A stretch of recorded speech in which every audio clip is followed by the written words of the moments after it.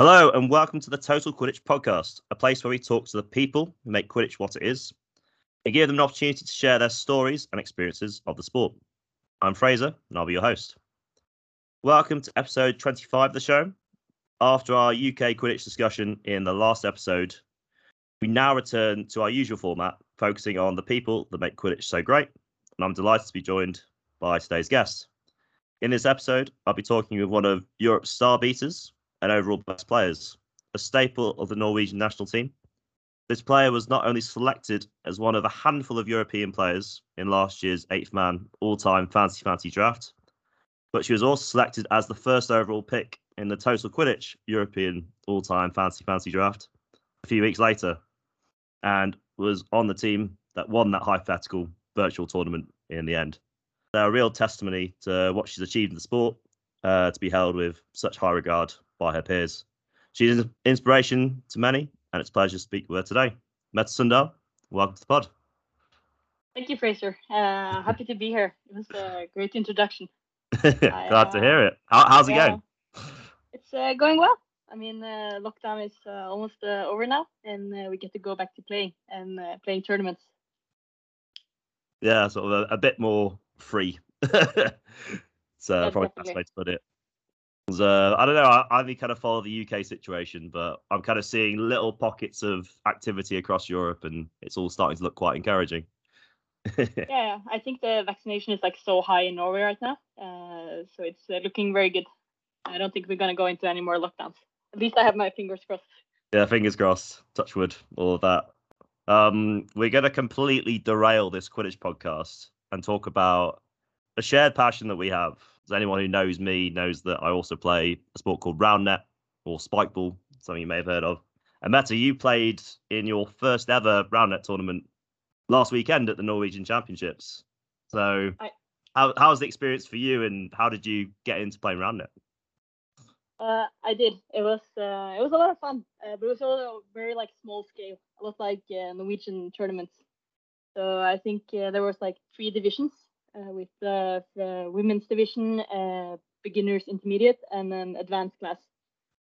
So I signed up with Merlin to play in the beginner intermediate class, and we got 4th place. So we were very happy with that. And yeah, it was a lot of fun. It's like very easy to get going with Roundnet. You can like always play in the park, and started playing during the pandemic. I think in like 2020. As we went into lockdown, but in the summer it opened more up, and you could like travel a bit around. So Lisa and Jørgen from NTNI was like playing Roundnet and brought it along on their vacation when they traveled through Norway. So we got to like try it out, and we were like, oh my god, this is so much fun. Like we want to play this more. And then we signed up for a national championship when it happened.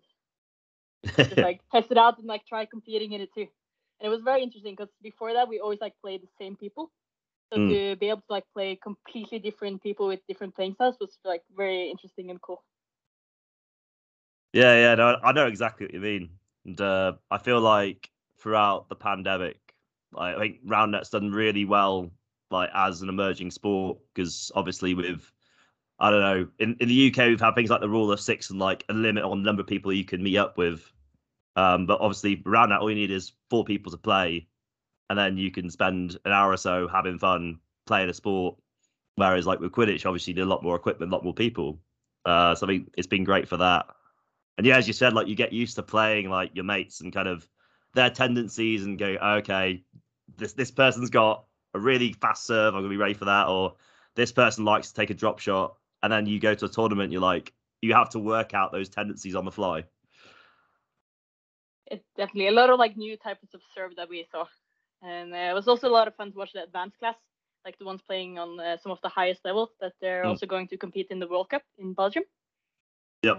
That's coming up, and they were so crazy good, and the way they like switch sides for the serve, they looked like kind of like a robot. It was crazy to watch them. Yeah, like you just watch some of those guys, and you're just like, man, I wish I had those skills. It's very different from Quidditch for like people that haven't seen it. Like, I'd say Roundnets it's like a very highly technical sport, where like it's all about your hand-eye coordination, like your placement, where you're setting the ball, where you're hitting it. There's a lot more sort of room for, well, there's a lot less like margin for error than say with Quidditch, I think. Yeah, definitely on the higher levels, I think. But on the lower levels, you get to play a lot more, and like people make mistakes and put it up easy, so you can like play it back and forth like a lot of times. Which was how a few of our matches went to. Yeah, true.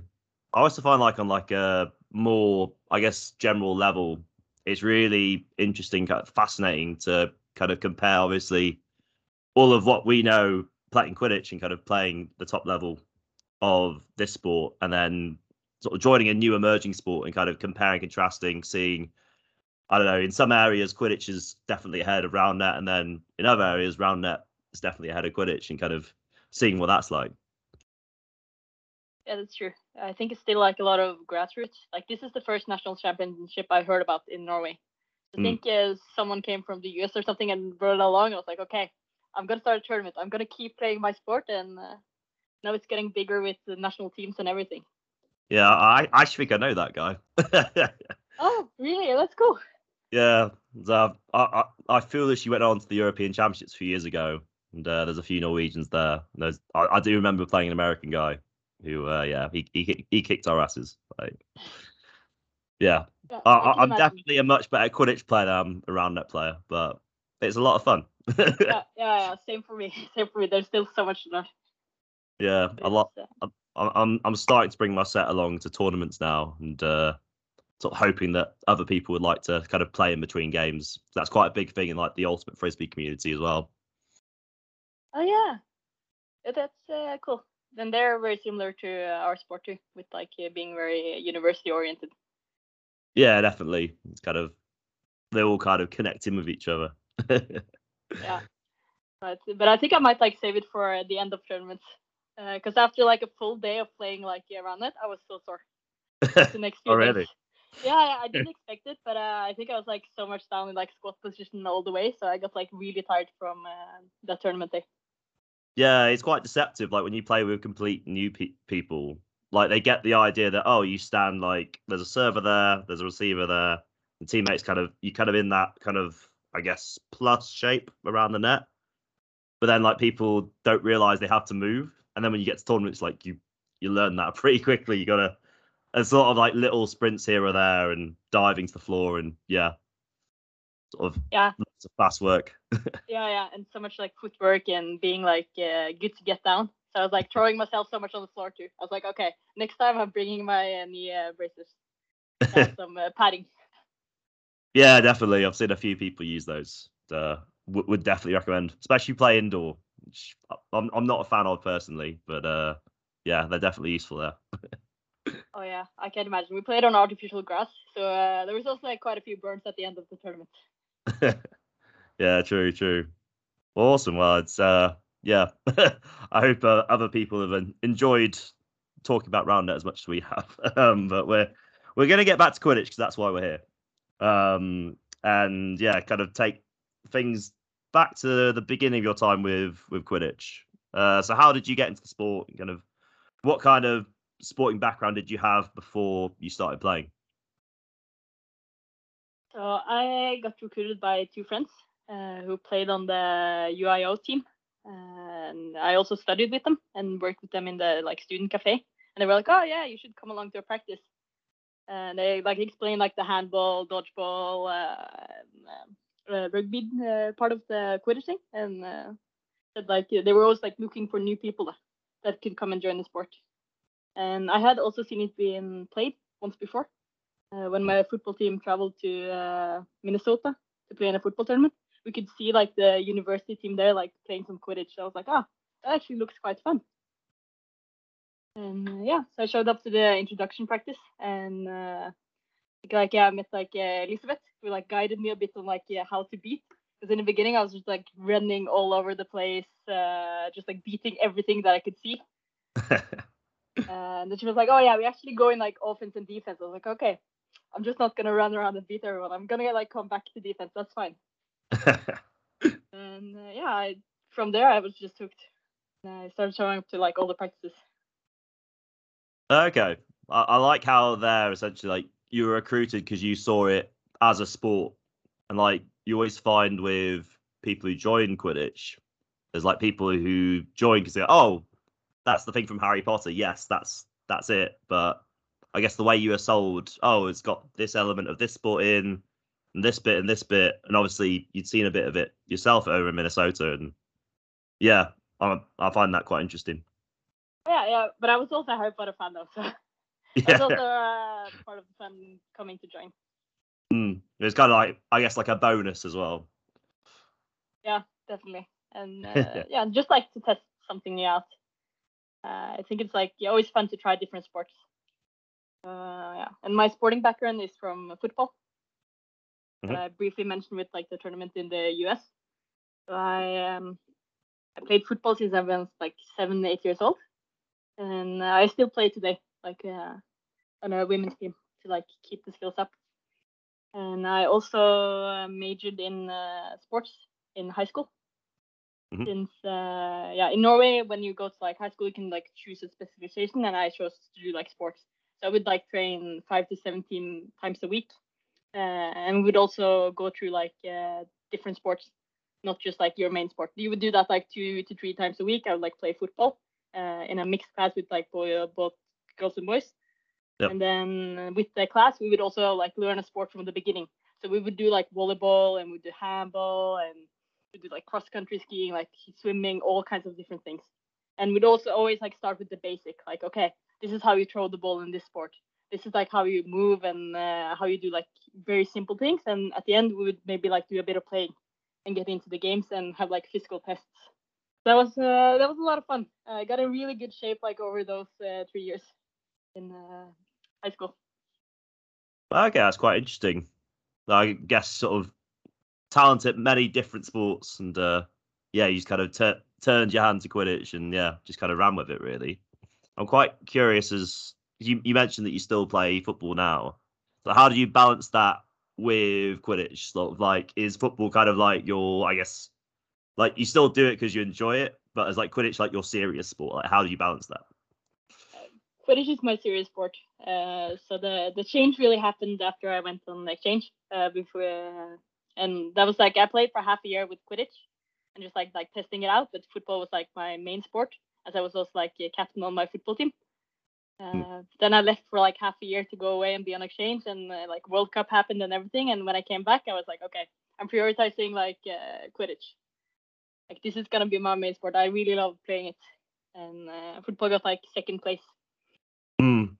I think it's really underrated how, like, obviously people kind of prioritize Quidditch, but also playing another sport alongside it is just going to complement your skills. And like with football, obviously it's a lot of kicking, but I guess like the movement and obviously like the amount, kind of like it's lots of sprint and then stop, sprint and stop.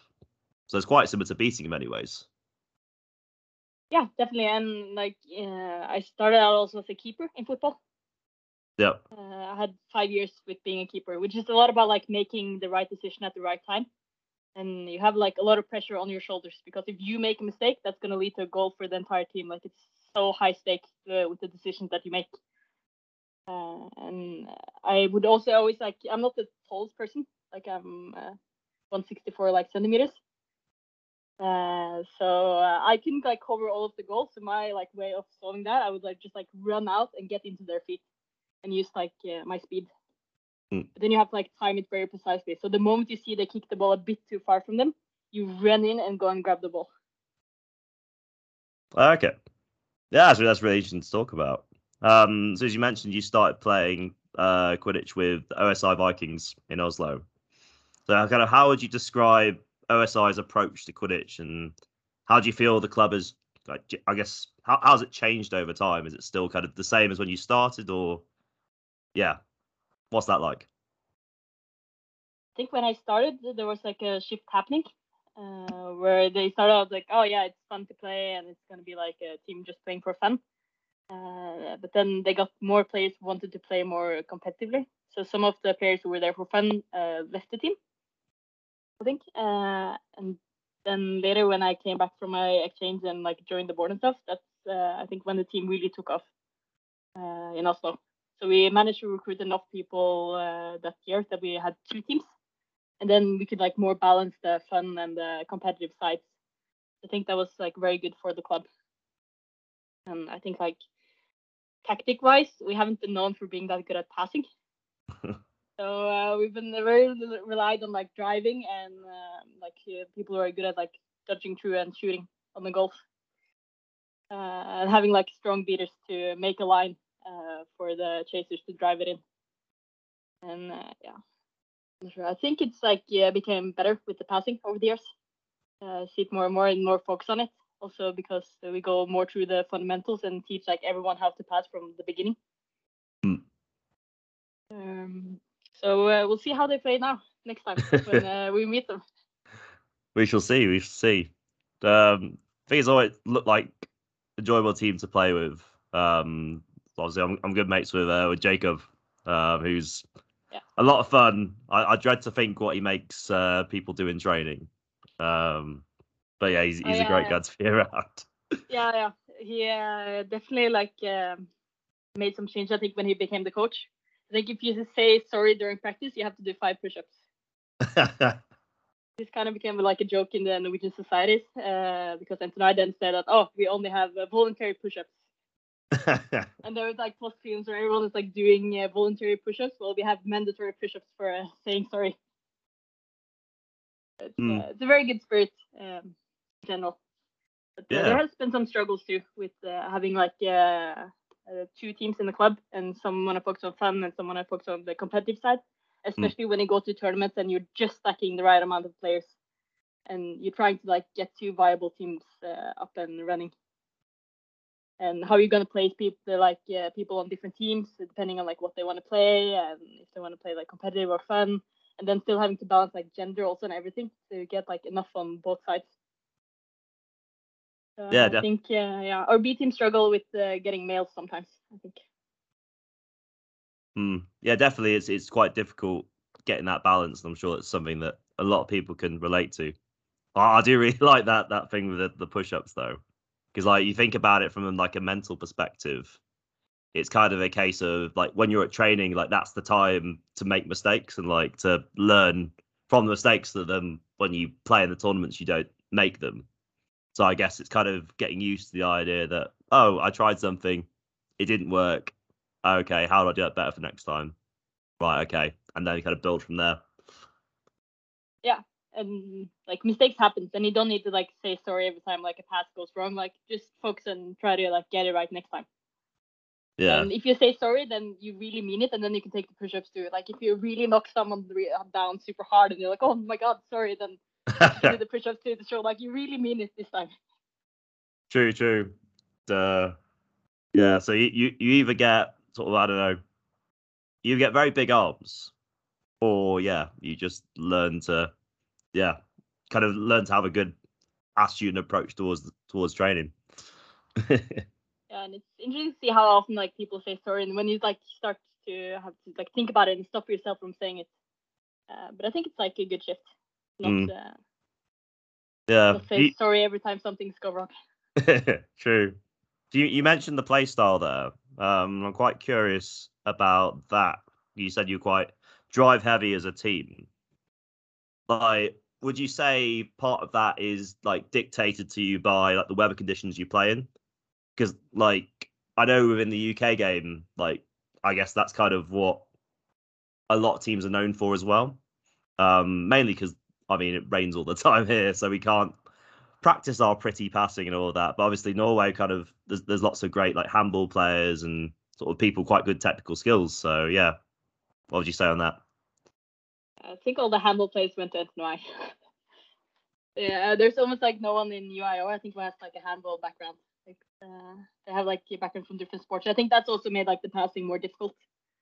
But we definitely sometimes do like better when it's like muddy or rainy, because we're like, we know how to play in these conditions. Like this is how you usually play. Yeah, exactly. Like there's certain teams that go, oh no, like the weather's awful, like, and they have to really like adapt their game. But for some teams, like, oh great, like this is just the same. Let's go.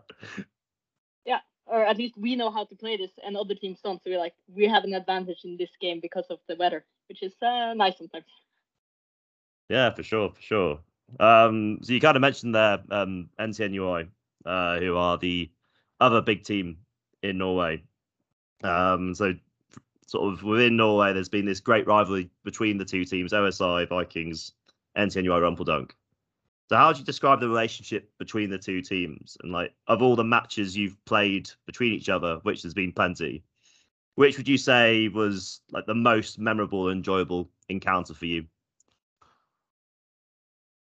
Yeah, that's a lot of good questions. I think our relationships are kind of like sibling-like. So we have a very good tone because we also play together every time on the national team too.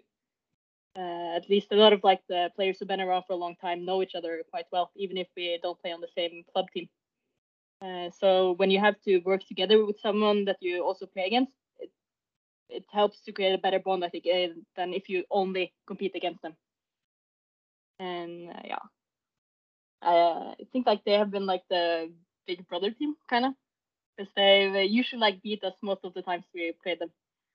But in the later years, it's become like more even, I think, where it feels like we have more of a chance to beat them, which I think is like way more fun. So I've enjoyed like the last few times we met them when we won, and also because I don't like losing. So I don't remember that much from like the old games. I'm just like, no, I don't want to remember all the times we lost.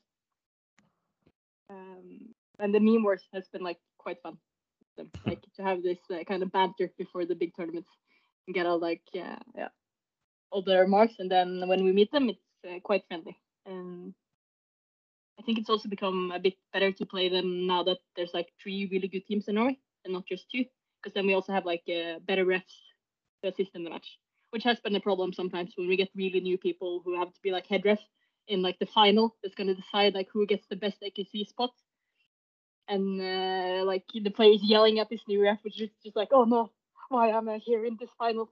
So, yeah, I think that's been like a challenge in the earlier times when I met. And then people are like mad about the ref calls and all this like small things that happened. But it's better now with Sagne that can like go in between and ref in the final, which they have done for the last 2 years, and they have like so much experience.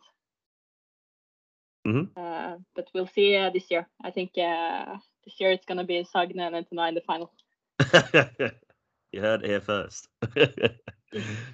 Yeah, I think from I guess an outsider's perspective, I guess that sibling relationship is like that's what it looks like to me. I think it's quite interesting because obviously you mentioned like a lot of the players of the national team come from these two teams, so it's kind of a case of I don't know, when you're playing together, Norway, you're kind of playing together and giving each other tips and advice on how to get better and how to win. So I guess in many ways, like, you know very well how they play. They know very well how you play. And yeah, sort of trying to break each other down and trying to introduce new things. Yeah, but that must be quite difficult. Yeah, it definitely is. And I think the only reason like it's been going easier for us lately is because Ahmed switched to chasing too. So I got like an edge in the beater game, which like changed up the game. But then Antonio has been doing really well on their passes and going into like more square formation. So they're bringing that more to Norway, where like they pass around to find an opportunity and then they go in and take the shot or take a really long shot. I mean, Steen is crazy at doing shots from a long range. Like difficult to defend against. Yeah, it's kind of a case of you kind of develop, well, one of the teams develops a new tactic, and it's like secret for a little bit, and all of a sudden, nope, it's not a secret anymore. So yeah, that's true. Everyone knows about it. yeah, with like the triple and things happening like in the beater game, it's like a secret for one tournament, and then and then you teach it to each other when you meet for national team practices. So it doesn't you can't like keep the tactics for yourself for like several years. I'm not sure if like that's the case in the UK, but in Norway it's like, okay, now we've done it for one tournament, so now we can share with the others. Yeah, I think it is quite similar in the UK and sort of certainly in other countries as well. But obviously, because there's a few more teams, it's a little bit more spread out. But yeah, it's definitely interesting to talk about that dynamic between the two. Yeah. I think last fun tactic that we tried to do was Oslo Open in 2019.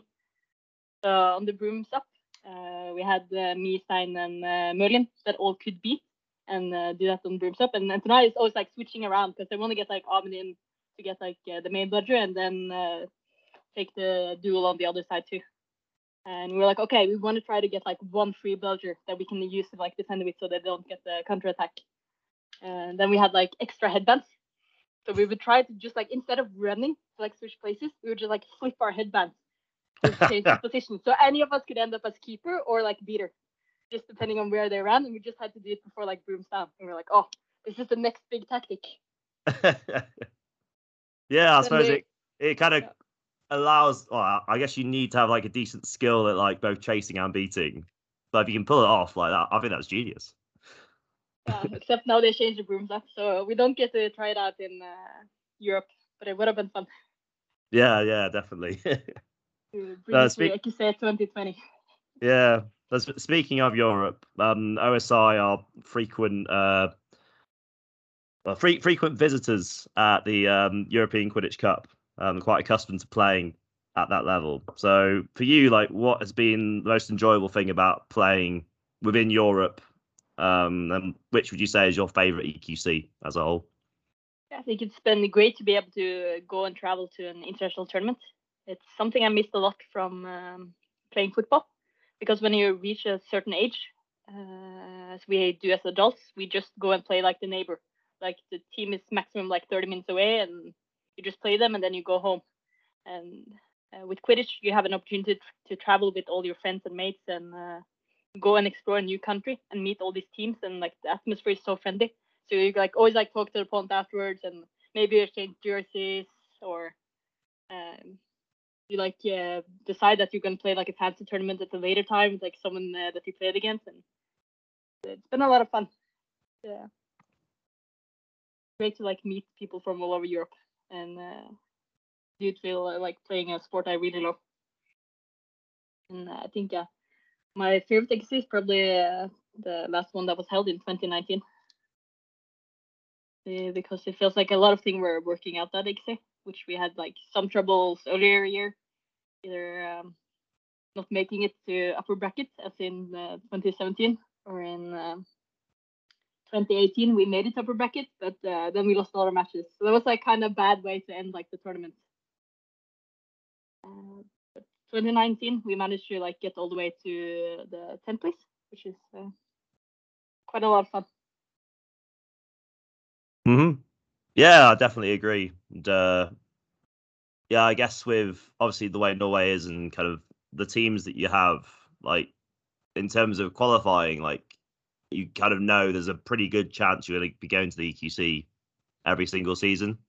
So like there's a lot you can kind of focus on that quite early on in your season, and then obviously enjoy the experience while you're there. And yeah, it's been kind of interesting following OSI over the years, because obviously at points they can really kind of push like the elite level teams and kind of get a few wins here or there, but they've always kind of been like in that middle ground where it's kind of like sort of top 16 and then kind of like, I don't know, top the lower bracket or whatever.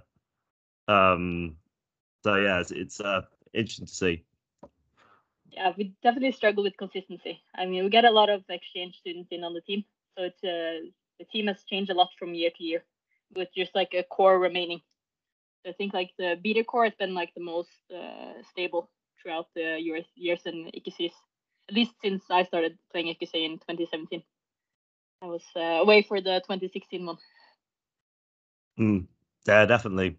I really like how in like the last sort of few years of EQC, like it's not a case of like when you're out the tournament, you're out. Like you get to play like the consolation games, and I think especially for you guys, like if you're traveling, I don't know, to like Italy or somewhere, you've spent, I don't know, many you spent like a lot of time and effort and money traveling there, only to like finish, like get knocked down the round of 16. Like, oh great, we get to play all these extra games as well, and just kind of still advance through the tournament like that. I think that's been a great addition to the competition over the years. Yeah, definitely. And I mean, and in 2017 we like ended up in the lower bracket, then we also managed to like go all the way in the lower bracket and win in the end. So it was a good feeling to end on a win, even Yeah, if we exactly. like messed it up a bit on day one. Yeah, it's kind of make up for that, and finish on a high. So kind of looking at Norway as a whole, like what kinds of challenges does the country face in terms of Quidditch, and what would you like to see improved once you return to playing again? I think one of the biggest challenges is that we are a small country and we struggle a lot to recruit Norwegians in the Norwegian Quidditch sport. Most of the times we have like a lot of exchange students coming in and then they leave and go and play somewhere else. And there's like two really big teams with, or now three, with Sagne, OSI, and Entonai. But they're all based like in Trondheim and Oslo. And it's been hard to like get teams started in other places to get like someone going there and then finding enough people who like try and get started with the sport. But there's like one in Bergen too, which is also like struggling with recruitment. And I think especially now that it's been locked down for so long and no exchange students were coming in. So yeah, and I think for Sagnes like also struggle with recruitment, and they can't just go to university because they're like a community-based team. But this year we'd like actually managed to recruit quite a few, so hopefully we won't have to play a tournament with just like 9 or 11 players. And we went for like international people still though, so people who moved to Norway to work. Coming from different countries and then looking for like a network and hopefully like also a place to meet other Norwegians. So hopefully like that can continue to be like a selling point for us as a community team and we can get more players that way because recruiting Norwegians can be very difficult. We have a lot of like conformity in Norway where people don't want to stand out too much. So if they view the sport as too weird, they don't want to try. Like I was also like trying to see if I can get some of my teammates from the football team to come and join, but they're also like a bit like, oh no, this sounds a bit too weird for me. Like I don't think I can do it, and the stick looks weird, and maybe if it didn't have like the brooms. So I think that's keeping a lot of people from trying it, and also because you get some attention when you like play it. I think most people have held like a Quidditch practice in a public park knows how like people go past and your kids yelling like, oh, are you Harry Potter? Is this like Quidditch? Like what are you playing? And like so many looks and some people like filming in secret. And I think that also makes it more difficult for some people to try if they don't like to stand out. We'll see how it goes. As long as like the core is motivated to keep going, of like players who play for a long time, I think it's gonna be fine. I'm not sure it's gonna be easy to expand the sport in Norway though, like they have in UK and Germany. Yeah, it's definitely it's a very interesting time for the sport as a whole because obviously the way the world's kind of been shut down, it's kind of a case of a lot of these kind of a lot of Quidditch teams haven't had that usual kind of turnover of players coming in and out because obviously people haven't been moving around and people haven't been allowed to get out and play sport. So yeah, trying to get things started up again. It's kind of a case of who's still around and maybe I don't know who's maybe quit the sport previously and decides they want to come back and sort of do something having been stuck inside for so long. I think it's a really like difficult and challenging time for us, but also interesting to see what's going to happen and how we're going to cope with it. Yeah, definitely. And I think like the hardest part in Norway for like teams have been for the high school team, the Kappa team, which has been good for like recruitment up to university levels later, because they missed like 2 years, which is a lot for the high schoolers because that means suddenly there was no one left to teach the other students how to play Quidditch because they graduated and left during lockdown. But some of them actually came to like our practices now and want to like try to get it started again. So it's good to see that some people are like taking responsibility and stepping up and trying to get the sport expanded. Yeah, definitely. And like you mentioned there, like that, I guess Norwegian mentality of like not wanting to stand out and kind of make a scene and sort of be seen as a bit odd. I think yeah, if you have like a high school team, I think that's fantastic in terms of sort of normalizing the sport and kind of playing the game at a lower level. Because the thing is, like people at the moment, with Quidditch, they kind of discover it at like a later point in life where they're already like fully formed adults. They have an idea of the sports they like, the sports they don't like, what they think is a sport, what they don't think is a sport. And then if you suddenly throw Quidditch their way, like, oh, what on earth's that? And obviously some people like ourselves got to go, yeah, great, let's give it a go. And then others like, no, yeah, what on earth are they doing? No thanks. Like, I'm just gonna go about my day and forget about it. But yeah, I think kind of the more you normalize it at that level where people are still working out who they are as people, and sort of discovering new things and new sports and whatever else, I think that's kind of the way forward eventually. Yeah, I think so. Like the earlier you get it, the better. So, but I don't think there's like a lot of Quidditch going on in Norway either, which is interesting to see in other countries. That might make like it more normal to go and play Quidditch, not just like something weird university students do, but also something that you've seen like kids go around and play with. Yeah, definitely. I think it's one of the things that as a community we need to focus on a bit more, and kind of get it into schools, get it a bit more organized, because it's kind of been a case of like there's a few pockets like I don't know around the country where that there might be like a Kidditch club at one school or another or whatever, but it's all very kind of, well, I would say amateur, but it is amateur, but you know what I mean, it's not very organized and competitive. Yeah. But if we could ever find a way of kind of ramping that up and I guess standardizing some rules and things, I think that's, yeah, it's quite an important step towards developing the sport.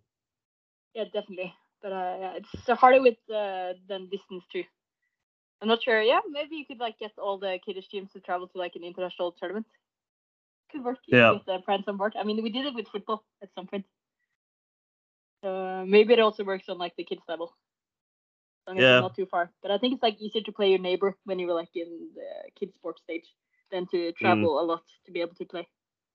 Yeah, I do think that's like one of the selling points of Quidditch though, is that like, well, it's because it's so small, like you can go, oh, you can go to a European Championships, like just like that. Like you don't need to play a load of teams or whatever, like go up several divisions if it's football. Like you can just go, like, and you can play against sort of the very best people in the sport. Yeah, I think that's at this point it's still a big selling point for Quidditch. Yeah, definitely for people who want to play competitively. But we're very careful to bring it up if there's someone who doesn't have that much like sporting background or a bit like nervous. Then we never say like, oh yeah, we want to go and compete in Europe, because then sometimes they freak out and be like, I can never be that good to go and travel and compete in Europe. And it's like, well, it's not that serious. Like you probably could join. Yeah, for sure. Speaking about competing on a higher level, going to talk about your time with the national team. The 2016 World Cup, you were selected to play for Norway. In that, yeah, the World Cup in Germany, Frankfurt. So that first experience of international Quidditch, how was that for you, playing at such a high level so early in your career? It was terrifying in the beginning. I think at first I was like very excited to be able to go and play. I wasn't even sure I was gonna make it on the team at that point because I only played for 5 months. Then I left to go on exchange, so I couldn't join the national championship where they're gonna do the selection or like any of the training camps before going to the World Cup. Since I was in New Zealand, so I was like way too far away.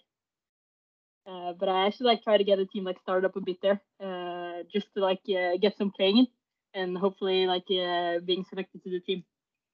And yeah, I did end up getting selected, so I didn't like have to worry that much that I did. But when we first came there, I think like I wasn't sure like what the level was gonna be. I just knew that we were in the same group as the USA.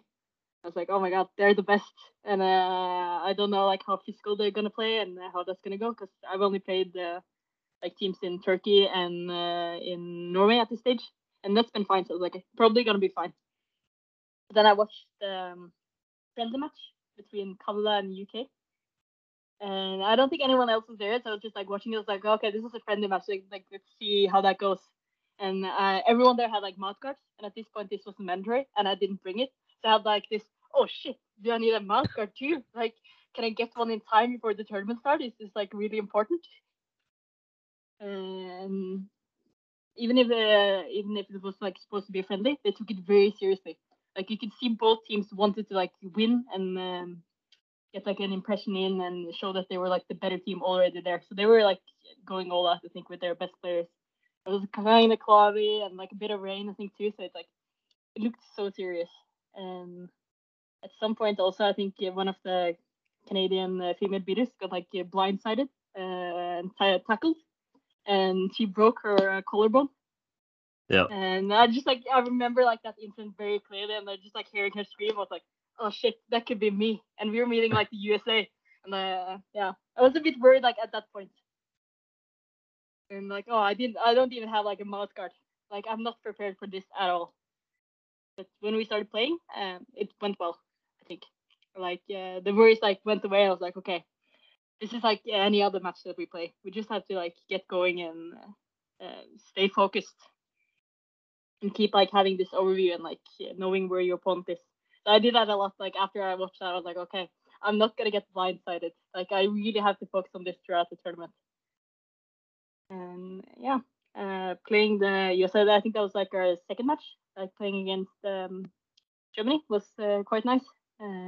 They had like some players that I knew from before that played with on OSI. So I knew like more of what to expect, and I think at this point Germany was like running 3-man weave that we had also done a lot in practice, which is a bit weird to see. I don't think it's like a tactic that works very well. So it was cute to see them like go from the keeper zone and doing like the 3-man weave up to the midline, even if it like didn't really do anything. I guess except getting like a few passes in before they set up their offense. And yeah, I think we won 2 times against Germany, and then we also faced off against the US, which they were so good. I mean, we could not compete with them at all. But the first few minutes was like a bit more okay, because then we had, I think, me and Amin starting, and Amin just like killed it like the first minute, and we managed to like get the first goal in. I was like, oh, 10-0 to Norway. That was a crazy experience.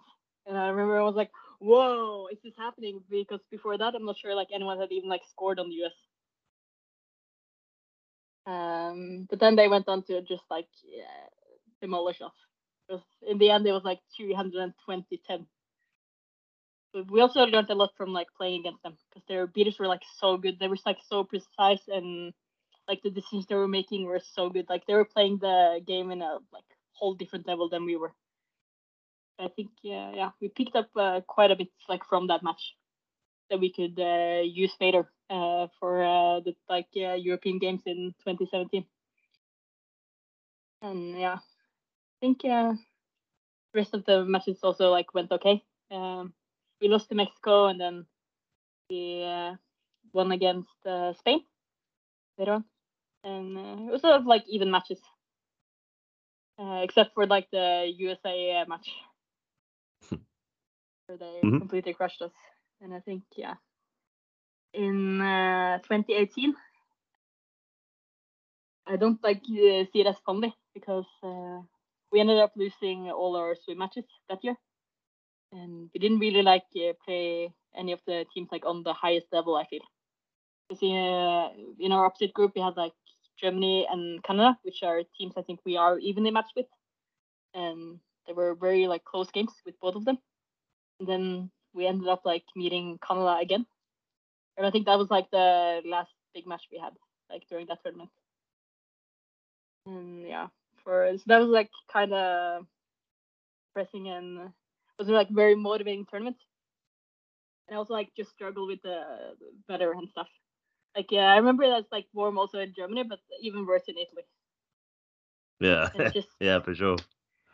Coming from a northern country and then like trying to run in like so many degrees, comes to different. You have to like save your energy a bit more than when the weather is colder, I feel. And it's harder to grip the ball too. Oh yeah. You get like sweaty palms, and you're like, oh no, I can't like really grip the ball anymore. Yeah, like you think like summer, like summer warm weather be perfect for Quidditch, but then yeah, when you can't hold the ball because your hands are just so sweaty, it's so frustrating. Yeah. No, playing in the summer is great, but better if it's like cloudy and around like 20 degrees, like the Norwegian summer. That's like the perfect temperature to play Quidditch in. So what you're saying is we should have more tournaments in Norway, basically. Yeah, definitely more tournaments here, or maybe like Ireland too. It's gonna be fun. Yeah, I wouldn't argue against that Mette. I wouldn't. Yeah. Wouldn't mind having another reason to go to Norway. I think, yeah, but we were way more experienced going into the 2018 World Cup, I think. But it was frustrating that it like didn't really pay off in any of the like close matches. Yeah, well, I guess that's the kind of thing how sport has evolved, and year on year, when we've had the World Cups and the European Games and things, you see how the different countries develop, and it does get closer and closer. The level gets higher and higher every year, and yeah, because 2018 you were kind of on the wrong side of the wrong side of the result in those games. Yeah, but it can always happen when it's like swim matches. It's just like I wish it had gone a bit better. For sure. I liked how the start there you're saying how terrifying it was, kind of watching that Expo game before the 2016 World Cup, and sort of going, oh wow, like this is pretty serious stuff, and yeah, kind of worrying about, I guess, like the physicality and things, and then playing the US, like first big international tournament. Yeah, it's quite it's quite a tough way to be introduced to that level of the sport. But I guess obviously from what you've kind of gone on to achieve after that, it's really kind of galvanized you and sort of go, okay, yeah, these players are very good, but yeah, once you got, as you said, once you got into the flow of it, like you learned a lot from those games, and it's really, yeah, allowed you to develop from there. Yeah, I think it was just also because it was supposed to be a friendly game. And I think the other game that was played with Brazil and some other team was like, it was super friendly game. They were just like playing Yeah. and having fun and just like testing each other out a bit before like the big tournament. But the Canada UK match was like, it wasn't that friendly at all. It was like dead serious. No. Well, I do find with Quidditch sometimes it's kind of a case of off pitch. Like you can be like, yeah, this could be a lot of fun, and then when you're in the game, you've got like your game face on, and like you're in the zone. All of a sudden, like it's not friendly at all. Like you just want to go out there and win, and do whatever it takes to do that. Yeah, that's true. But like the feel of a game can be very different. Like sometimes it gets very heated, and you can feel like both teams are getting a bit aggressive and like yelling more at the ref. And other times it's like, oh yeah, it was like maybe a bit rough tackle, but you pull each other up and maybe like make a high five with the other opponent, and you're like, oh, it's all good. So it can be a very different vibes to the game, and I definitely prefer the more friendly ones, where you not like, oh, this is dead serious, because then it's worse to lose, I think, too. If you held like a friendly tone throughout the match, it's okay, it's sad that we lost, but if it's been like becoming really aggressive, it's more like, oh, this is our enemy, and we lost to the enemy. Yeah, that kind of like tribalism you get sort of in those matches. Yeah. Yeah, so you mentioned there how perfect Norwegian summer is.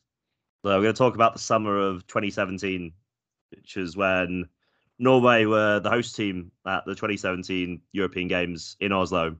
So home turf for yourself, where Norway did very well and got the bronze medal, the second bronze medal in a row at the European Games. So what was it like playing in a home tournament like this, and what did you make of Norway's performance in it? It was amazing to play on home turf, and also that it went so well. And I think for me personally, it's like one of my best tournaments.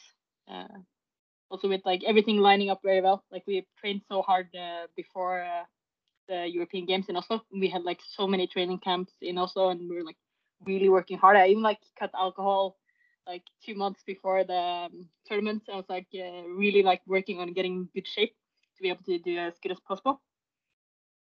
And I think the bracket or like the group stage thing was very challenging. But it was also very rewarding because we met like all the best teams and could like see how we did against them from like the group stage already. But it also meant that every single match was like super tough.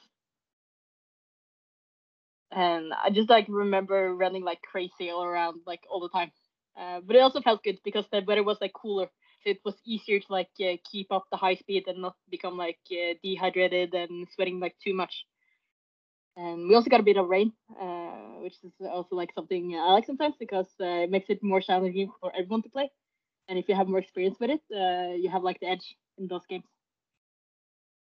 And yeah, I think it was fun that we were able to also like play evenly with so many of the teams, except like France. Somehow like France just like crushed us in the group stage. But the matches with against like UK and Belgium felt like very even. And then being able to like also medal in a tournament in Oslo was like super, like really good tournament for us. Mm-hmm. Yeah, for sure. It's a great achievement. As you mentioned, like Norway is quite a small nation, so to achieve that and kind of as the host nation is really special. You mentioned there sort of the amount of training that you did, and obviously like quitting alcohol for a bit and kind of really taking it seriously. Like, did you feel, I guess, like a pressure as a home nation, kind of competing in this European Games as opposed to say, I don't know, a World Cup in Germany or?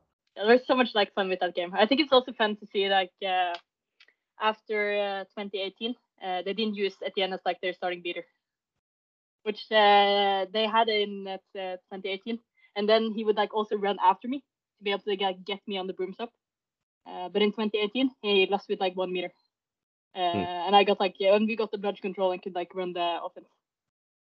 So I think when we faced them in 2019, they put on like the 2 fastest players. I think it was like Andy and some other guy, and they still couldn't like get the both dodgers in that situation. I think that was also like a lot of fun. Yeah, for sure.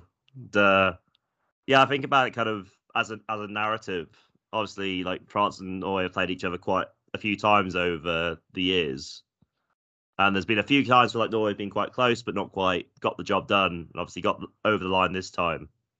And I think, obviously, with France, like if you see, I don't know, the Titans play or you play against them enough times, like you know what to expect. Like there's not too much that's ever going to change. They're going to be fast.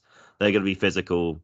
Like they're going to absolutely sort of burn you in terms of fitness and athleticism. But the thing, I guess, with Norway, as you mentioned, there's like this high turnover of international players. It's kind of a case of you're not really sure like what Norway team is going to turn up, essentially. There'll obviously be sort of people like yourself who are there year in, year out, but there'll be, I don't know, this really good international student who's been in like the country for a year, and they bring their like own flavour to the team. I think that's quite interesting as a whole, from I guess sort of a game sort of strategic point of view. Yeah, definitely. It's been challenging that it's like changing from year to year. We'll see now. I think it's like the Norwegian base is like growing again. Then someone like drops out, so maybe like it's like ever changing. Mm. And also like some of the international players that we have are also people who like stayed for a long time. So there's like a big part of the national team, like Lisa and Jacob, who are like German, but they played for the national team for so many years now. So that's also good for like keeping some kind of consistency. We'll see how it goes for the next European Games. Yeah, for sure. Hopefully, I don't know. If people are listening to this, maybe they'll learn a thing or two about taking on the French and yeah, sort of challenge them at the very top. We shall see. So yeah, we kind of mentioned the kind of the way the Norway team's been composed over the years. Obviously, you kind of have players that come and go, and obviously, as a small country, you don't have a huge player base to pick from. But Norway have consistently competed well, like with other big Quidditch nations who have a lot more players to choose from. So, what do you think it is that allows Norway to like punch above their weight like this and kind of how do you sort of defy the odds to compete at this level? I think part of it is that we had consistency in our beater core. I mean, the beater core hasn't changed that much, I think, throughout the years, which means that we could develop a lot of tactics around that, and also a lot of like chemistry between the Norwegian beaters, because we know each other like very well and have played and like developed a lot of like new beater tactics between us. And I also think like that's a harder position to learn from scratch. So the times that we've like been able to punch power weight, it's also that we're like have recruited a lot of like very athletic international students that could come in as chasers and keepers on the team, which is I think it's a bit easier to get quickly and to like get on a higher level than with the beating today, because there's like so many like smaller rules and tactics around beating and things to learn. So it usually goes a bit quicker with the chasing and keeper, at least until like a certain level. And just like in 2017, you had like the amazing NTNI team where they get like so many super strong international students that they managed to like train up for 6 months, and to have them on home turf in European games was like really important for us. Then having the consistency with the beaters.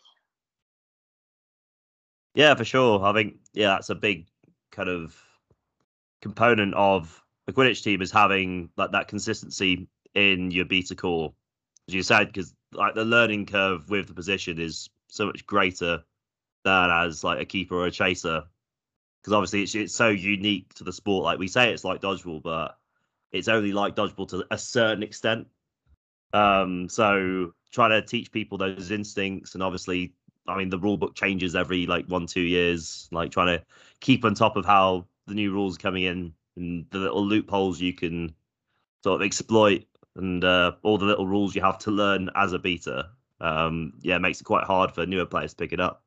Yeah, because you can get like very athletic people in, and they're really good at like the blocking or dodging and shooting. But it's also about like knowing when you're supposed to shoot and who you are supposed to shoot, and when you're supposed to claim immunity, and like when you could just like pass the ball to your teammate. Like there's so many like small nuances in the beating that's hard to get across, or at least like 5-6 months if you're trying to like train up someone new for a tournament.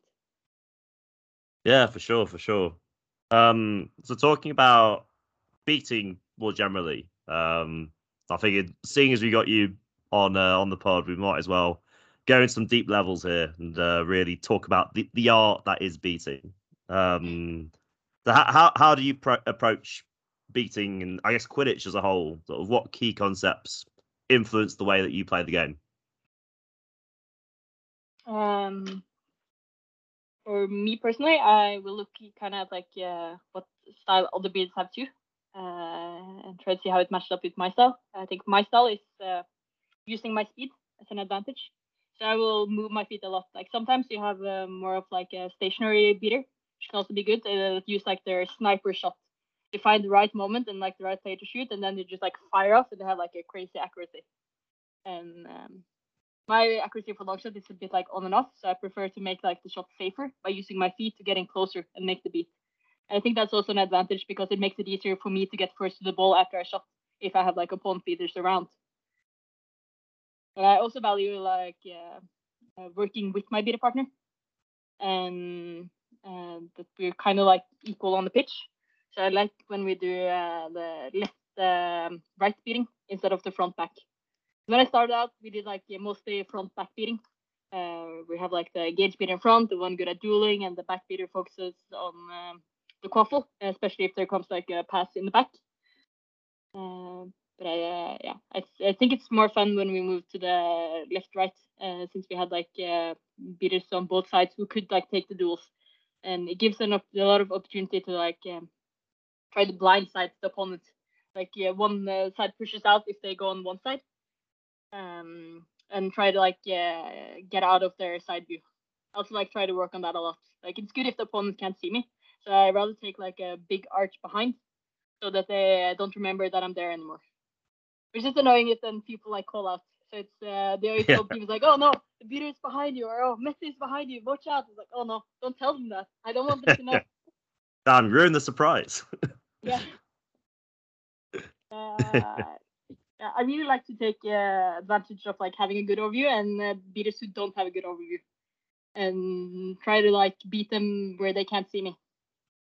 Because I think that's how you're gonna like win most duels. Like sometimes like head to head you can also win, but I think it can become more of a 50-50, at least for me, because my head-on dueling skills is not like the strongest. Like yeah, I might shoot into someone's block, or maybe they're like able to catch unless I get like really close in. But if I get too close in, then we're both beat out. So I'd rather like shoot them when they're not paying attention at all, and like look for that window when they're looking like at something else. That's like the best time I think to shoot the other beater. And then yeah, for us we also focused a lot on like having one bludgeon defense, I think, and trying to keep that alive for as long as possible. So now we've been like quite on top, like when it comes to doing resets. And that's also like a very important part of how I play. Like you don't have to take all the duels. You just have to make sure that you have the ball the most. So by doing a reset, I might like win the duel, because their ball might like fly off somewhere you don't know, and I know where my ball is gonna be, and then I can be ready to cover the space behind the hoops if they make a pass back there.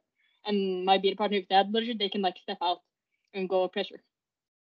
So I think that's worked out like well for as a tactic for me. And yeah, but I have also like learned a lot from like other beaters. Like I remember like seeing Lucy doing like a lot of like sneaking up on the side, and then like blind siding like both the chase and beaters on the other team.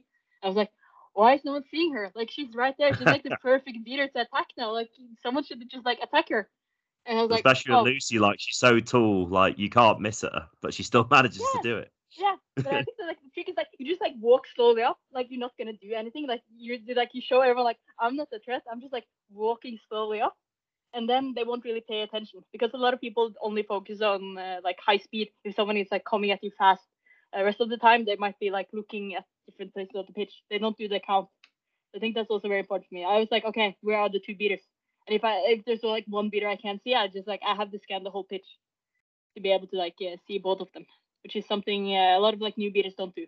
They just like focus straight ahead and don't realize like the opponent beater can be like somewhere else on the pitch. So you always like have to keep count of where they are. And, Yeah, that's great. It's great in-depth answer that. Yeah. I think from just like watching you play, it all sounds kind of how I'd sort of describe the way that you play Quidditch, and yeah, I think sort of your style of beating is quite interesting to watch, because you get a lot of these beaters kind of they dominate the space, and kind of their positioning is really important. And like when you watch, especially like a lot of high level games, there's kind of like these moments where you have like a Mexican standoff where nobody's throwing, and they're kind of dueling each other out and sort of seeing who blinks first. But you're just like all action, like force the other team into, I don't know, a position they're uncomfortable with, sort of make them think, make them make mistakes. I think obviously it's quite physically demanding, but you manage to sort of keep up with your teammates and perform it. So yeah, I think it's quite interesting as a whole. Yeah, it's definitely like a fun part of it, like the beater standoff, when you're like know each other so well and you have like so much respect for each other that you just like standing there kind of faking, like kind of waiting for your window, and then the moment you see their beat on their back foot, like that's when you go in and take the shot. Yeah, so kind of with the way that you play Quidditch, like sort of a lot of kind of engaged beating, and you're not afraid to really get in the face of oppositions and force turnovers and put a lot of people under pressure. So kind of how have you developed this game over time? Is it purely just been the case of watching other beaters that you like, or how have you developed your game in that respect? I think it's definitely like watching other players like play and just like seeing them go in and do stuff, but also just not being afraid to try it. Like I'm not afraid that I'm gonna fail or like lose bludgers or all of these kind of things. I just like try to find my window and like try the duel to see if it works or not, and not be like afraid to make a mistake in it. And then if I lose like some of the duels, that's fine because I'm still learning from it and like testing out my opponents. And I think we gain a lot more by like using our beaters more evenly, so that the other team don't always know like, oh, it's only going to be this one beater that's going to duel us.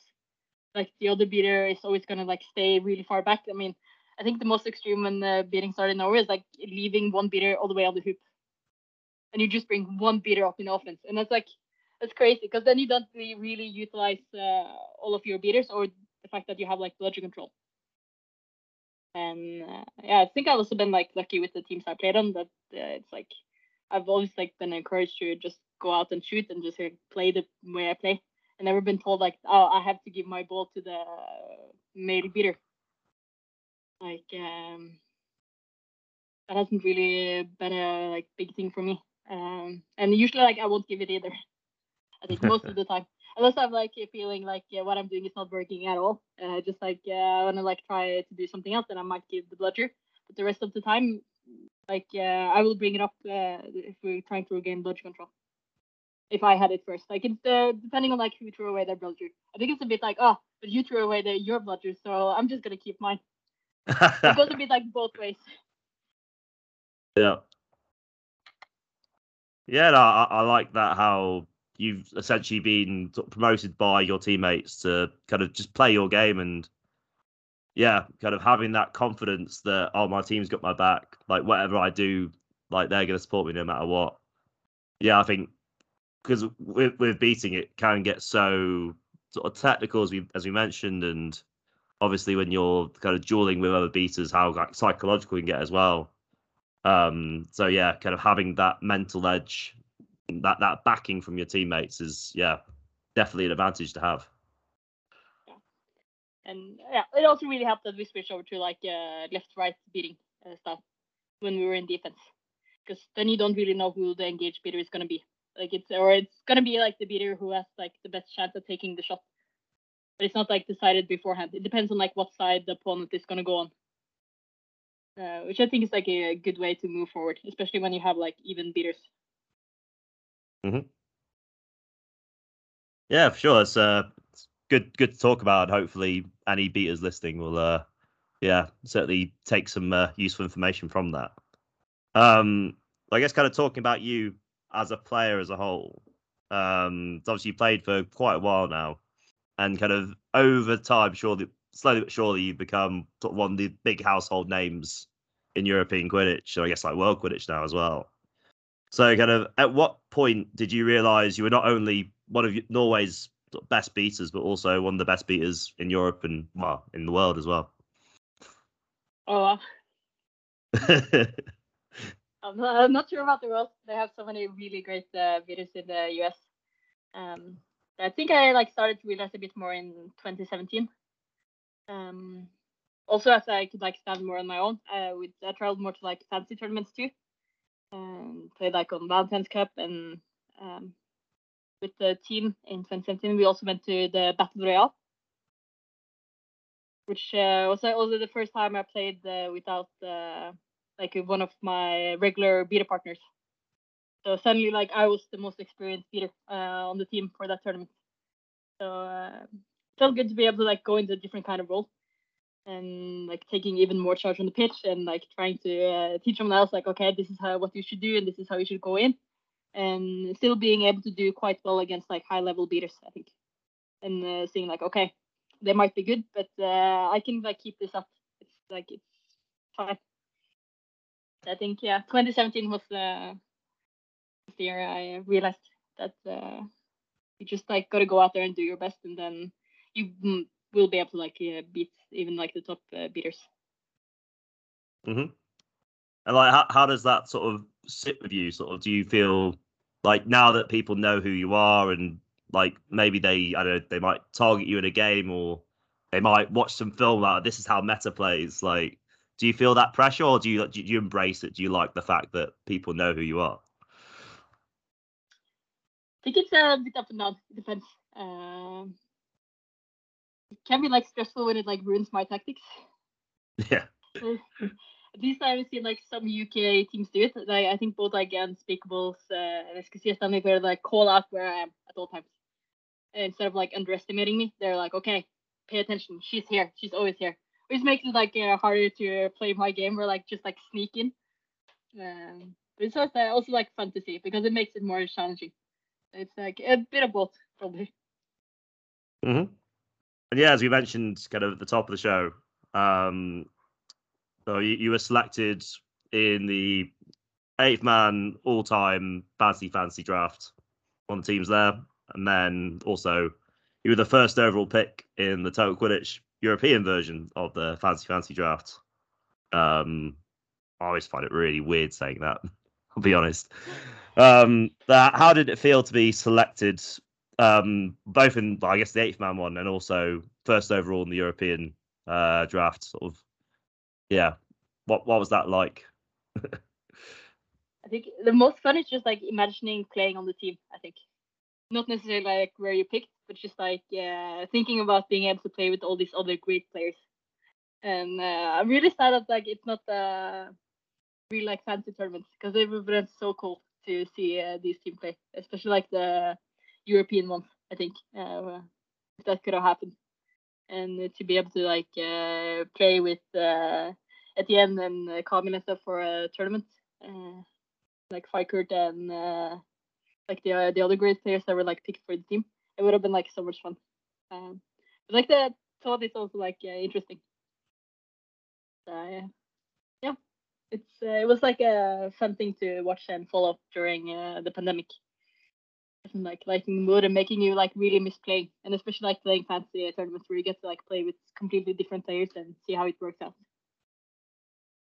Yeah, definitely. Yeah, I think it's a very interesting concept as a whole, and kind of bringing back a few retired faces, and kind of have them at their very best, and obviously, yeah, kind of having partnerships and like sort of lineups of players that, well, normally like they wouldn't really have a chance of playing together, and sort of imagining sort of how would that look, and sort of never, obviously not being able to see it ever, unfortunately. If we ever had a bit of money, that'd be great to actually see those teams play. I'd love to see that happen. Yeah, it But was such a great it's tournament. a lot of fun. Yeah, definitely. Yeah, it's kind of the fun thing to see in like fancy tournaments when you get like these kind of matchups. I remember after 2017 was like the Quid Camp. I like were the GM on one of the teams, the fancy teams that played, and like getting to pick like all the great players that like participated was like so much fun and trying to like get combinations. I think I picked like Leon and Edgem as my first 2 players, and like watching them actually like play together in real life was like so much fun to see. They were like, it worked out really well from the beginning.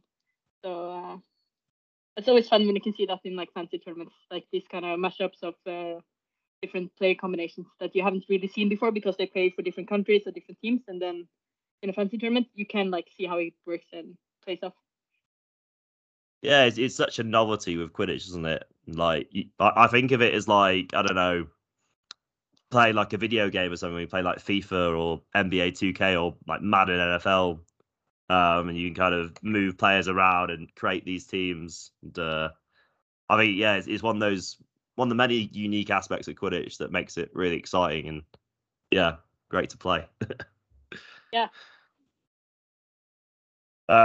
So just to kind of wrap up this main section of the episode, we mentioned it briefly already, but recently you've joined Saga IF Quidditch, which is a new community team in Oslo that's been around since 2018, 2019.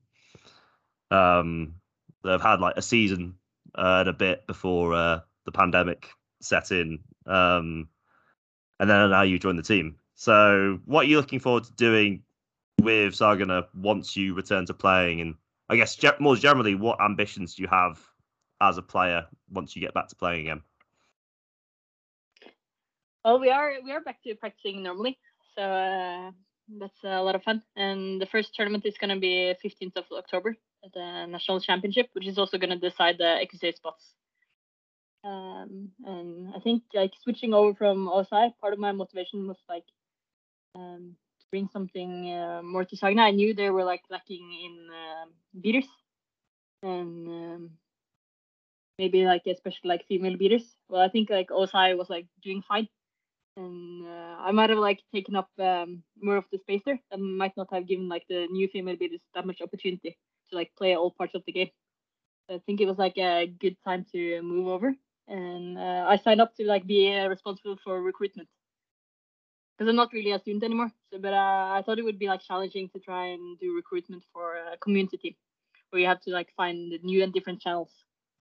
And the other Sagna players has also been like really good at like bringing some friends along. So now it's like starting like we can get a proper team together for the national championship. I really hope that it's gonna go well and that we will get the team to play nicely together with all the new concepts coming in. Hopefully, like you get an IKC spots. That would be great. So it's a bit sad that like Norway now only have 2 spots instead of 3 that we had earlier. So it also makes sense because we're such a like small nation. So yeah, we'll see. We'll work hard towards the national championship, and hopefully all our players will be ready for that time. Yeah, it's pretty exciting to kind of have something to work towards again. I think that's what, like for me personally, I found that quite difficult because obviously with Quidditch sort of kind of being a big part of my life, it was always kind of a case of, oh, what's next? Like I base, I don't know, my workouts and I guess my calendar around when the tournaments were. So like, okay, cool, we've got regionals here, and then there's gonna be nationals at this time, and yeah, like you have this real structure to your year, and then suddenly not have that is quite difficult. So to suddenly have that once more, and as you mentioned, if with this October tournament sort of being the national championship again, and having essentially sort of 3 teams kind of competing for 2 spots, I think that's going to be quite exciting to see how that turns out. Yeah, definitely. So I'm looking forward to it and to finally be able to like compete again and playing matches for real. I think it's gonna be a lot of fun and very interesting to see how it goes, and especially like also playing with the new team. And but I know it's like more focused on passing too. I think that's also gonna be like interesting to see how like the chasers are gonna work with us as speeders, and if we manage to, like get it all together before NM, because it's always coming in too quickly, and it never feels like we have enough time to like train all the new recruits. But hopefully we'll get them through the tournament. Yeah, you mentioned there that you sort of take it upon yourself to do some recruitment and kind of be in charge of that. And one thing that's quite interesting with Sagana as a Quidditch team, it's not just a team by itself; it's part of a bigger sports club, isn't it? So, first, I mean that's fantastic to have that link and to be recognised like that. Have you ever considered, I don't know, turning up to another sports team like within the club and trying to convince a few people to convert across and play some Quidditch? Has that ever crossed your mind? Well, it's crossed the mind of Martin and Elizabeth and Rainer, I think, who plays on the team. So they tried like recruiting in a bit of like the other sports, like trying to get someone from rugby or Australian football. And Martin actually made like one of the guys from Australian football show up to Quidditch. It was like, oh yeah, sure, I can try this. But he hasn't like showed up since. I think he got a kid and then got like too busy. That's like the challenge when you recruit Different from like the priorities. grown-ups. Yeah, they like start like making families or they move away for work or they're just like not enough time to be able to like prioritize Quidditch. That's why like we have 2 practices a week, but it's hard to get everyone to like show up for those 2 practices because there's so much else happening with work and everything in people's lives. But we still get like some practice in. Mm-hmm. Yeah. Maybe we can get the other players too at some point, but we haven't been that lucky yet with recruiting from rugby or Australian football. Not yet. I've seen like a few teams where they'll like, I guess, have like an exchange of sorts where they might find like another sports team and go, okay, we'll come to one of your training sessions if you come to one of ours, and sort of see who crosses the divide and who you gain and who you lose. I think it's quite an interesting idea. Because obviously you said like with Quidditch, like playing another sport is only going to make you better at Quidditch, right? So yeah, trying something out, applying yourself in that manner, like it's a win-win really. Yeah, if you find the time. I think, yeah, because we had Martin like joining the Australian football. So now he has like to manage his time between Quidditch and Australian football. And Ragnhild joined like the rugby team. And then she had like to manage it there too. So maybe like, yeah, maybe you lose some players too at some point. Yeah, for sure. Spread the word. Yeah. We're going to go on to the mailbag questions now. So you've been sent in to the page or been in the comment section. Yeah, on our Facebook page. So thanks to everyone who's sent these questions in. We're going to start off with a fun one because I like starting with a fun one. This one's from Kai Shaw. He'd like to know, as a veteran of the Norwegian meme wars, what are your favourite memories, both good and bad? I think the favorite is when one of our newer recruits like joined the meme war for full. And he made like a full video with like Lord of the Rings with like names over everyone on the team. But then he was a bit stressed before the meme was beginning because the meme was centered around Jørgen posting the first meme. So he was like, Jørgen, you need to post the first meme. You need to start the meme war, or else like his meme would be useless. And Jørgen did like eventually like begin the meme war that year, and then he got like to pass the full like Lord of the Rings movie thing. I think that's one of my favorite memories from the meme war. And the worst is probably all the reposts. I mean, that's disappointing. Yeah. Yeah, we should probably explain like what the meme war is because I don't think many people, certainly outside of the Facebook group, know. Yeah, that's true. I don't even know how it started, but before like every big tournament at some point, maybe it was like 2017, someone would like post a meme like dissing the other team or like with some friendly banter like, oh, you can't pass for shit. And yeah, then of course like we would respond, and suddenly like the meme war had started, and it just became like a tradition before every single tournament we have in Norway, like that you was like start posting memes and trash talk the other team to get it like all out there before we actually started to play. I think we said like we keep it friendly during when we play, but before you can like go wild in the meme war.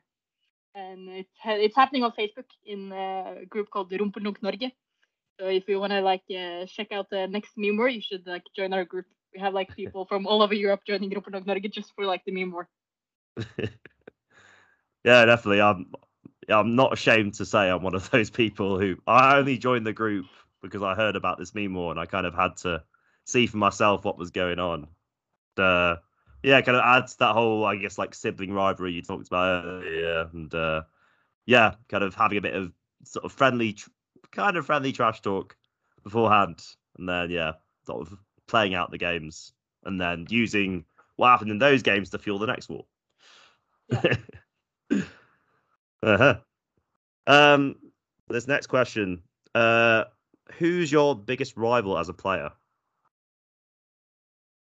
As a player, that's a tougher one. Mm. I think it could be like several people because I'm just like very competitive. And yeah, I think maybe like Stein, Merlin, and Kai, like kind of people I like compete a lot against, and not just like in Quidditch with like playing, but also just like in other sports. Like with Kai, we have this like stair competition where it's like first one to get up the stairs, and we had to like make a lot of rules too because it was like getting a bit out of hand to get there first. It was like never down the stairs, and it has to be more than 3 steps, and it has to be a direction that we're walking in. But other than that, you can like try to like push the other person aside, or you can like block up the space, and then you should like first want to get to the top of the stairs. It can be a bit tiring, but also like a lot of fun when you're like traveling around. Yeah, for sure. Kind of having that, yeah, competitiveness within the team. Yeah, I'm quite glad that I don't have to challenge you to a race up the stairs, sort of randomly as going around. Next tournament. Yeah, bring it on. How good are your flunky ball skills? They're some of the best. Or not quite though. I think I'm very strong in the throwing, in OSI, we used to do a lot of like flunkable matches, chasers versus beaters. And the main takeaway from those matches are the chasers are way better than us at drinking, but they can't hit for shit. So we always end up winning. I think my accuracy on flunkable is like quite high, so I'll get the bottle down enough times to be able to like finish my bowl. But I drink it slowly, so it's like maybe like 8 throws or 7 throws. Yeah, not one to mess with then. Yeah, for context, Funky Ball's a drinking game. It's not a sport. But there's a certain amount of athleticism, hand-eye coordination, skills in there, and drinking. A good combination. Yeah, I'd definitely love to play at some point. Oh, you haven't tried it? I haven't. No, I think wow. I think I'd be very good at the drinking bit, not so good at the actual the throwing bit. So that's like classical chaser. Yeah. I'm pretty good at drinking. That's good. Yeah. Usually like happening at the end of some tournaments. You just like have to find some Germans or Norwegians and then challenge, and then you'll get to play your first flunkable match. Yeah, for sure. I do really want to make this happen. So yeah, it's one of my ambitions in Quidditch still. Yeah, bucket list. Definitely. So if you could choose a beater you haven't played with yet to be your beta partner, who would it be and why? Oh, that's a good question. I think I'd really like to try playing with Luke Derrick from the Australian team. I think it'd be very interesting and like very fast paced, which would be fun to try. Yeah, maybe also like Halle Pacer and some of the female beaters in the US. I think Leanne Dillman too is like also a great beater, which would have been fun to like try in a double female set. Yeah, for sure. I think that'd be I'd like to see that happen. See what chaos would ensue. Awesome. This question from Jacob here. So, which other beaters do you hate and love the most? In brackets, different people, I hope. I think the ones I love the most is like the one I play with the most. They're probably like Merlin. I think we work like very well together. And I don't know, beaters that dislike playing against. I think it's like tough playing against like very physical beaters from time to time. It keeps me like sometimes it's good because it keeps me more on the toes, but it also like it creates a certain kind of worry that like I have to stay out of their range, which can be like stressful in games. I feel like I have a bit higher pulse before we meet like really physical beaters. Mm-hmm. Yeah, definitely kind of brings a different dimension to the position, I think. Yeah. Speaking of things that are difficult, there's a question here from Jay Holmes. I'd like to know which is the hardest club team and which is the hardest country that you faced and why? Country is easy one. That's like the USA. That's like easily the most challenging game I've ever played, and we got crushed so hard. I think for club team, it's a bit more difficult because I've never played against Antwerp or Titans EQC. Or like Raptors or like Wolves, I think for that sake either. I think toughest like club team match that I had is maybe like SQC at Battle Royale. Anjit was just like on fire for that match and like blocking everything, and I really struggled to work together with my beta partner for that match. And I was like hungover too, so it's like that was a really tough team to meet at the time. Yeah, for sure. It's a lot of fun playing that game. I got fond memories of it. I got concussed in the next one, so I kind of enjoyed that one game I had that day. Yeah, I was like, you're one really good victory to end the tournament with for exactly. Then True. they went on to play like Antwerp in range, didn't they? Oh, we beat Antwerp on day one, which I always remind people about. Louis hates it. He doesn't like me talking about it. And then played Raps in the final, which I had to watch. So like, I want to play, but I really shouldn't. So the day 2 of fantasy tournaments where you have drinking on the Saturday are always like so tough. Yeah, trying to pick yourself back up Sunday morning. Yeah. I'm trying not to get locked into bathrooms, I think. Yeah, definitely. So we've got a final question here. Yeah, quite a good note to finish on. So what would you say is your greatest achievement in Quidditch? Maybe like the bronze medal at the EG on home turf in Oslo. I mean, that was a great year. Yeah, it's kind of as you mentioned, 2017 being such a key year for you in sort of leveling up your game and sort of getting that external recognition. So yeah, definitely a fond memory, I guess. Yeah. Fantastic. We're gonna wrap it up here. But yeah, Mette, it's been absolutely fantastic to hear about the way like you approach the game and yeah, just to get your perspective on things. So yeah, thank you very much for your time. Yeah, thank you for having me. It's been a lot of fun, and also like getting some perspective on the Roundnet too. So For maybe sure, we for will sure. face up against each other on the next Quidditch tournament in Roundnet too. Yeah, I'd love to have a game. It's yeah, always fun to do so, and also always interesting to see like the Quidditch players who are good Roundnet players as well. So yeah, we'll make that happen. Yes, look forward to it. Awesome. We hope you, the listeners, have enjoyed this episode. If you want to stay up to date with future episodes of the Total Quidditch podcast, please give the Total Quidditch Facebook page a like. We'll be announcing upcoming guests on there, and of course, giving you a chance to send in more of your mailbag questions to our guests. So, until next time, keep yourselves safe and live the game. Goodbye.